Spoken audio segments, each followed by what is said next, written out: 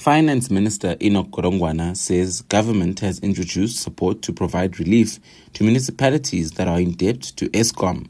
He was delivering his medium-term budget policy statement on Wednesday. In August, Electricity Minister Kgosientsho Ramokgopa said municipalities owed Eskom 63.2 billion. Godongwana said debt owed to the power utility up until the 31st of March 2023 will be written off over a 3-year period.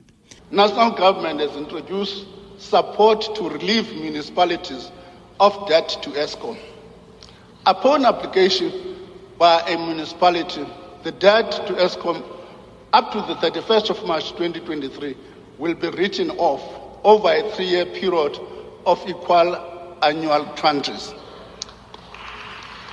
This is providing municipalities complies with a set of conditions.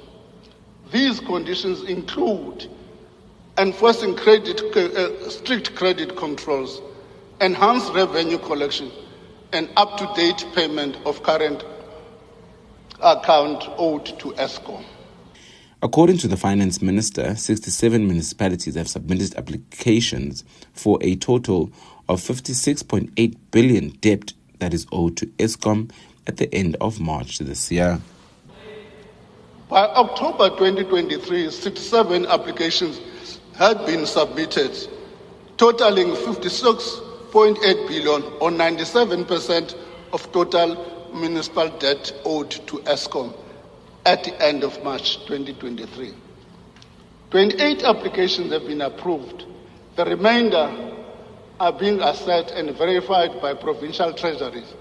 The ultimate goal is the profound transformation of these municipalities by enabling them to build financial resilience, amplify their capacity to generate sustainable revenue.